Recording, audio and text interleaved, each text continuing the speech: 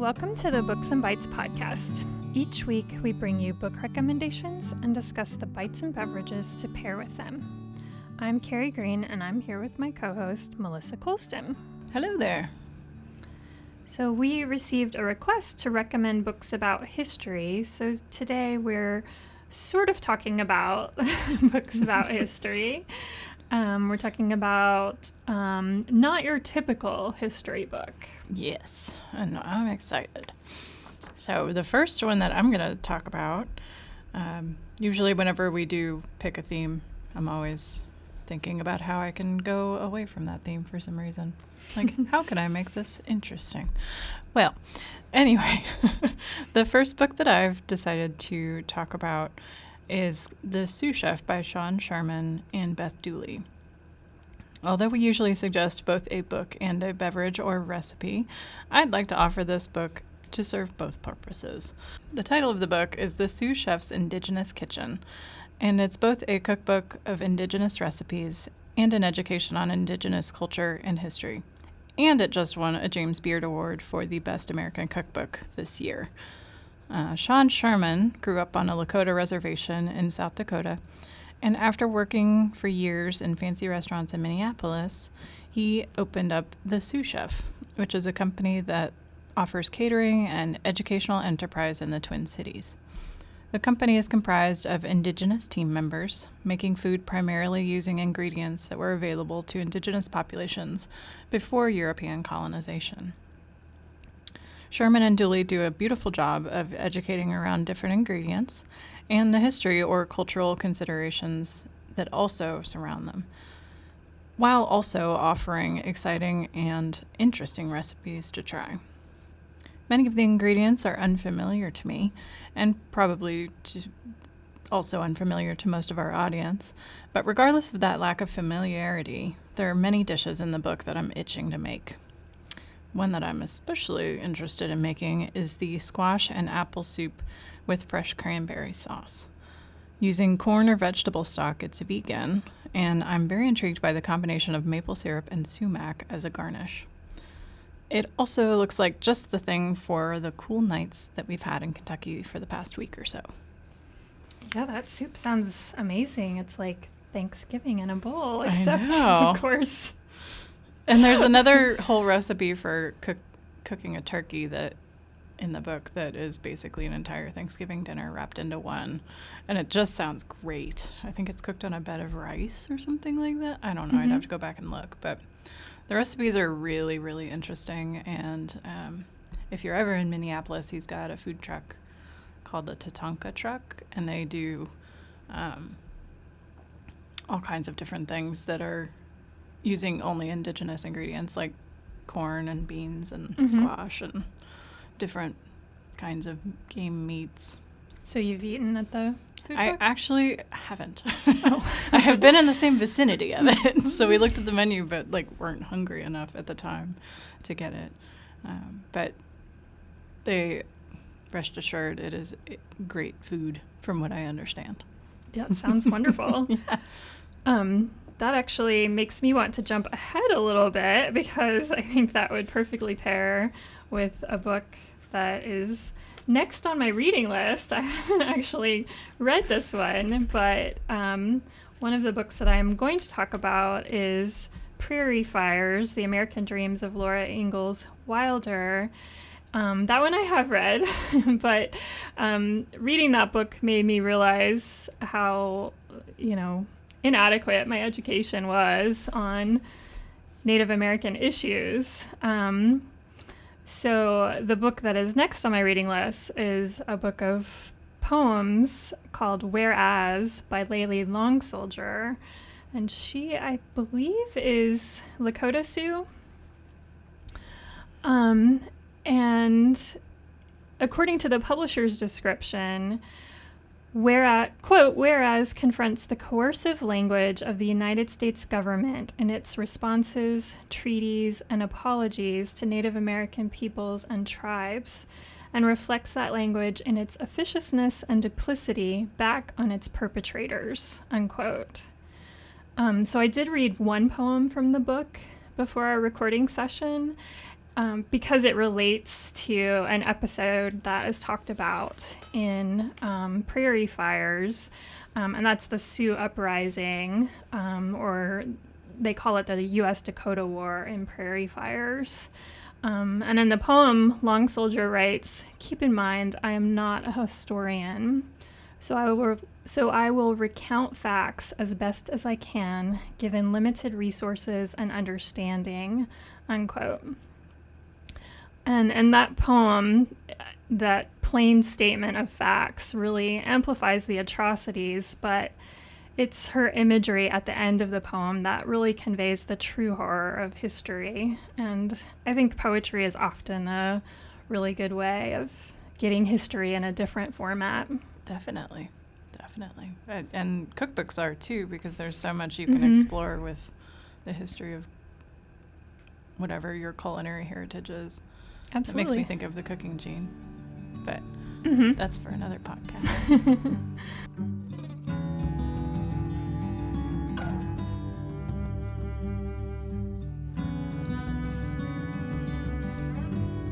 So as I mentioned, one of the books I wanted to talk about is Prairie Fires, The American Dreams of Laura Ingalls Wilder, and it's by Caroline Fraser.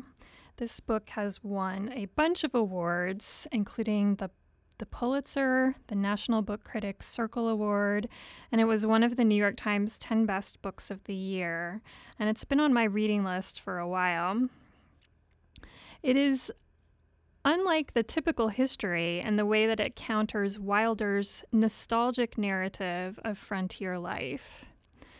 Using Wilder's unpublished manuscripts, diaries, letters, and other records, Fraser reveals the many hardships the Ingalls family and other pioneers endured.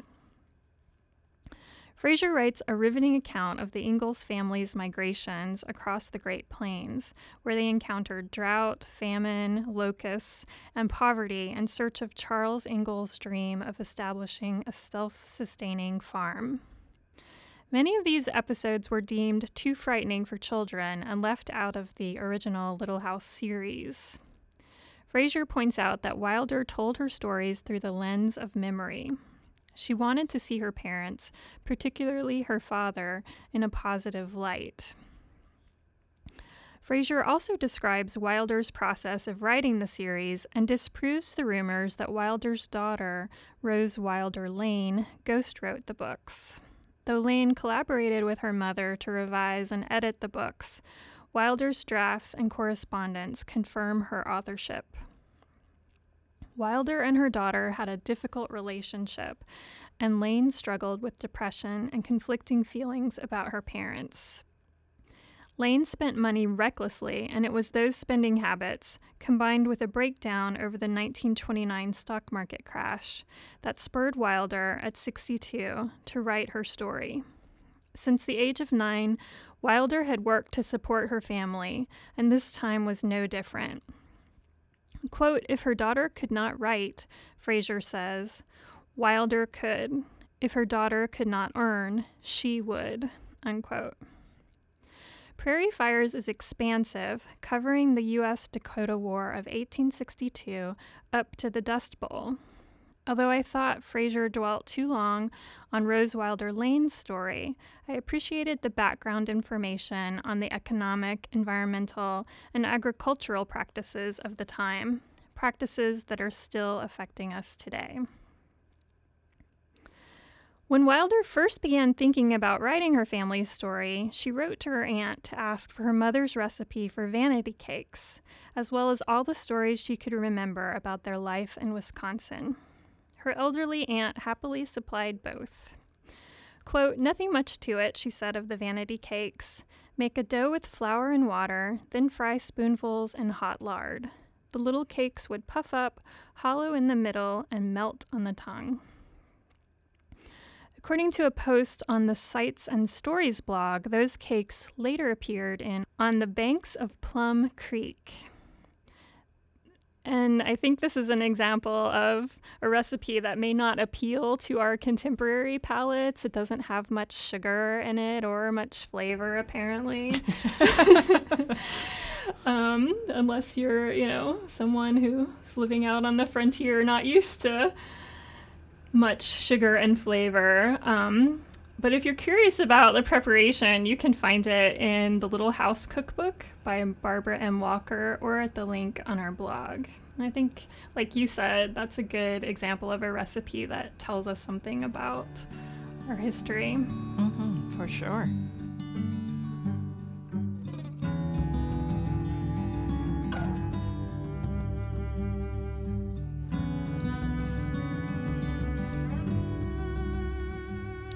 So this past weekend at the library, we had our annual huge Comic Surge event that is many different things smashed together from the world of comic books and sci-fi and sort of anything anybody wants to dress up as. Mm-hmm. There's all kinds of things going on there. But in honor of that big event, I wanted to talk about Radioactive, which is a graphic novel about Marie and Pierre Curie, written and illustrated by Lauren Redniss. This book tells the story of the famous couple, their discoveries, and how those discoveries have impacted various aspects of our lives, both now and throughout history. Redniss chose to illustrate most of the book with cyanotype prints, which are created by exposing treated paper to sunlight, which in turn causes the chemical coating to form insoluble ferric ferrocyanide, which is also known as Prussian blue for any Bob Ross fans out there. The result is a kind of glowing pigment that Redniss says captures what Curie called radium's, quote, spontaneous luminosity. Prussian blue capsules also happen to be approved by the FDA to treat internal contamination by radioactive cesium and thallium. Although I've seen criticisms of the book that Redniss interrupts the story too often with asides about X-rays or nuclear testing sites near Las Vegas or other seemingly random but also connected things about radioactivity or other events like Chernobyl, she just kind of throws them in there without any introduction or closing. Like they're just 2 pages in the middle of the story. Although I've seen that bothers some people. I didn't find myself too distracted by the 1 or 2 page interruptions. And I very much appreciated how the impact of the Curie's work was highlighted. Especially I forget the name of whatever it was that Pierre invented when he was still very young, that had a major impact on science and allowed very more advanced things to be done. Like he was like the first building block, and then whatever that invention was allowed a lot of testing and invention to come after that. The same thing is true of their discovery of radium and polonium. So it's not a little book. It's a big book. And it's kind of weird, and the illustrations, aren't for everybody probably, but I really enjoyed reading it, and I really liked the illustration style. And I learned a lot, which was really cool. Mm-hmm. So if you're interested at all in radioactivity, it's called Radioactive because it's not just about Pierre and Marie, but about radioactivity and how that, like, their discoveries have had these huge ripple effects, because they discovered it in the early 1900s before World War I, and then we know what happened in World War II and has happened since then with nuclear weapons and things like that. So they had a huge impact on our world, and it was really cool to learn more about their lives. Very cool. Yeah. And then for what to eat with it, Marie was from Poland. That's why she named the first element she discovered, which was polonium, she named it after Poland. That's a fun fact. I did not know. Fun fact. Many fun facts I've got for you about Pierre and Marie. But I would suggest pairing this with a Eastern European dish My people are from Lithuania, and we call it vinegretas. Apparently, in Ukraine, they call it vinagreta, no S. But it is basically it sounds really weird. I promise you it's great. It's a beet and assorted vegetables and pickle salad. But the recipe that I found is from Mamushka, which is a book of recipes from Ukraine and Eastern Europe. One of the most disastrous nuclear accidents that has ever happened at the Chernobyl nuclear power plant in Ukraine in 1986. So I grabbed this book of Ukrainian recipes off our shelf and found one that was familiar to me and one of my favorites. This salad is found all over Eastern Europe with different regional variations, and it's usually served around Christmas or New Year's. We always have it on Christmas Eve because that dinner is a dinner without meat and also with 12 dishes. It's one of the very fun things that we do that's still pretty Lithuanian. And it's something that I look forward to all year. The author of the book, Mamushka, roasts the beets and potatoes before combining them with peas, diced red onion, and pickles. My family does not roast anything because it's just not the way we do it. But we also add white beans, carrots, and sour cream to that mixture. So ours is much like creamier and harder to identify the different components. So it scares a lot of people off because it's just like pink and vegetable and pickle, and it's weird.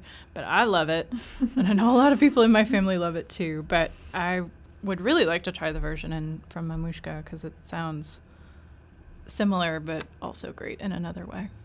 So what does she use to dress it instead of sour cream? I don't think she really does. I think it's like the pickle provides. I'll have to look back at the recipe, but I think maybe just a little bit of the pickle juice. Like she doesn't use any sort of substitute.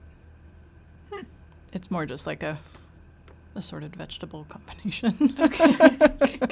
I don't know. The picture was beautiful though. Well, it's hard not to make beets look beautiful, I think. Especially when they're all roasted and delicious. I love beets. Me too. It was definitely an acquired taste for me, but once I turned to that side, don't think I could go back to not eating them. Yeah, I'm excited now that it's fall beet season again.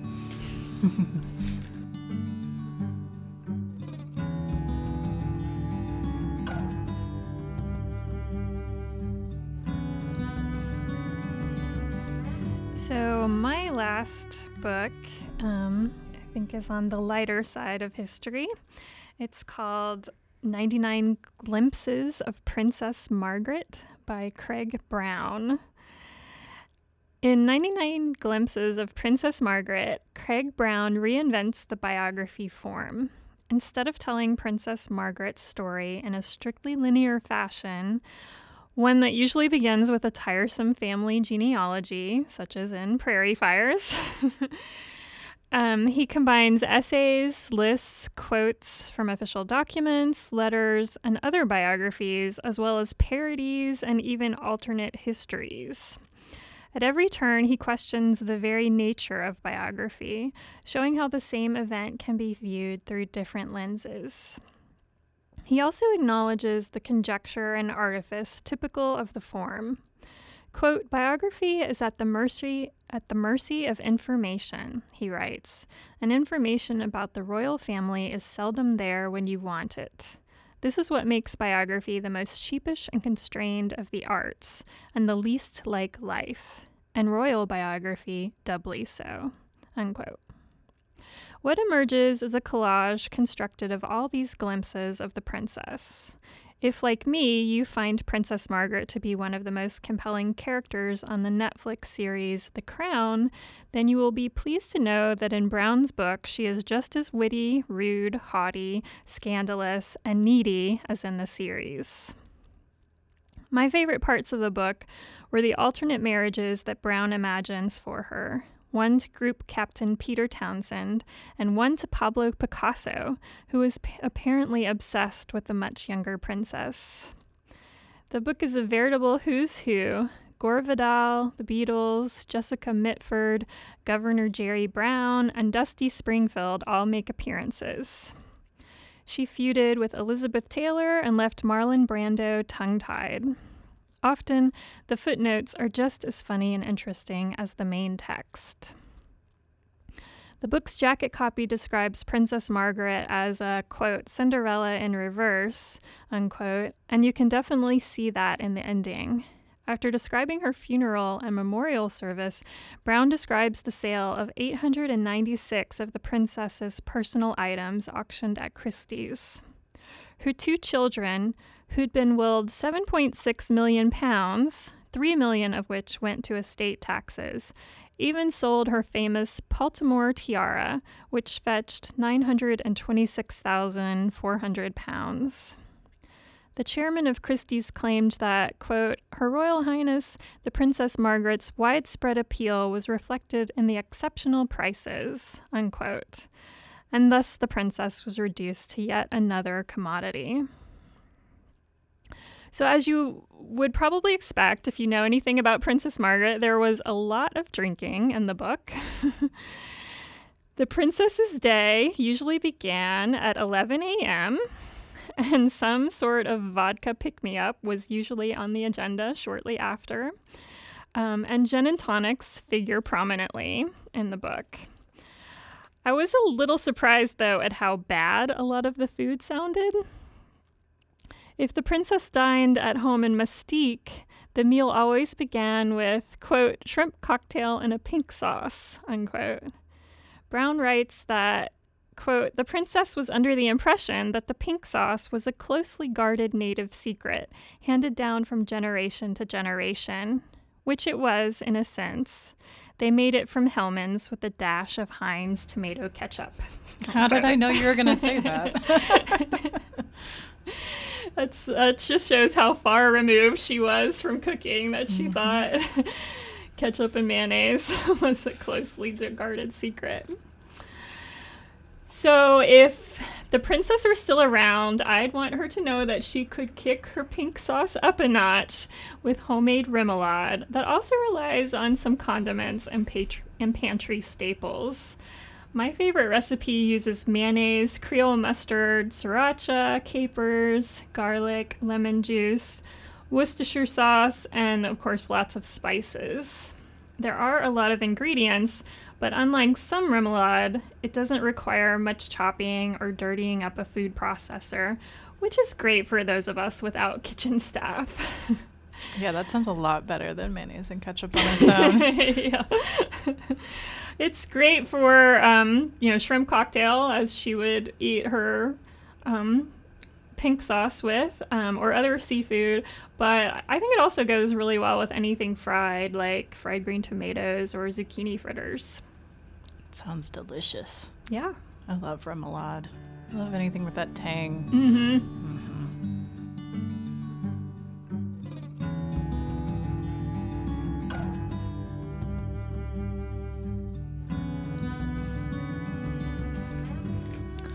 Well, my last book is also on the lighter end of things. We go from Native American oppression and radioactivity to also the British side of things. So my next book is one that I've talked about at our in-person Books and Bites meetings before, but it didn't make it into the podcast for some reason. Not sure why, because it's fantastic. The book is My Lady Jane by Cynthia Hand, Brody Ashton, and Jody Meadows. And it's although it was not published this year, I first listened to it this year, and it is definitely one of the best things I've listened to. I've also heard that it's great in print, but the narrator just does such a great job because it's very, it's meant to be very funny, and she's very over the top in the best way possible, and it's just, she does a great job. So if you're into audiobooks, highly recommend the audio. Anyway, it tells the story of the 9 Days Queen, Lady Jane Grey, who was caught up in the machinations of British royalty and various usurpers after the death of King Edward VI. And all of that is true. Lady Jane Grey did exist. the person that she marries is the same person that she marries in this book. But the telling of this tale has a little bit of a twist. In this England, some people can turn into animals. And not just any animal, but the same one each time. So they turn into their animal. These people are termed Ethians, and their abilities set up a logical conflict with those who can't turn into animals, who are known as Verities. This conflict just so happens to reflect the real-life conflict between Catholics and Protestants, but with more fur and hooves. Because, of course, then the Ethians have to be kept out of power by the Verities, who have more power, and that's the major struggle. Like I said, the audiobook was exactly what I needed when I listened to it, and I laughed out loud, actually laughed out loud in real life several times. Can't recommend it more. My Lady Jane is technically for young adults. It is marketed as a young adult book, and as far as they get is kissing. So I think it definitely is in the young adult world. So I would suggest pairing it with a glass of fresh apple cider, alcoholic or non-alcoholic as you prefer. One of the main characters spends the daylight hours as a horse. And that's another one of the conflicts. He doesn't have any control over it. Some Ethians do. But at sunup and sundown, his transformations happen without his power involved. But apples are one of his favorite treats. And so I thought apple cider, because that's definitely something that I like to be drinking around this time of year. So that, combined with the weather these past few days, makes a glass of cider an ideal treat while reading about convoluted, ridiculous British history. Sounds great. Thanks. Yeah.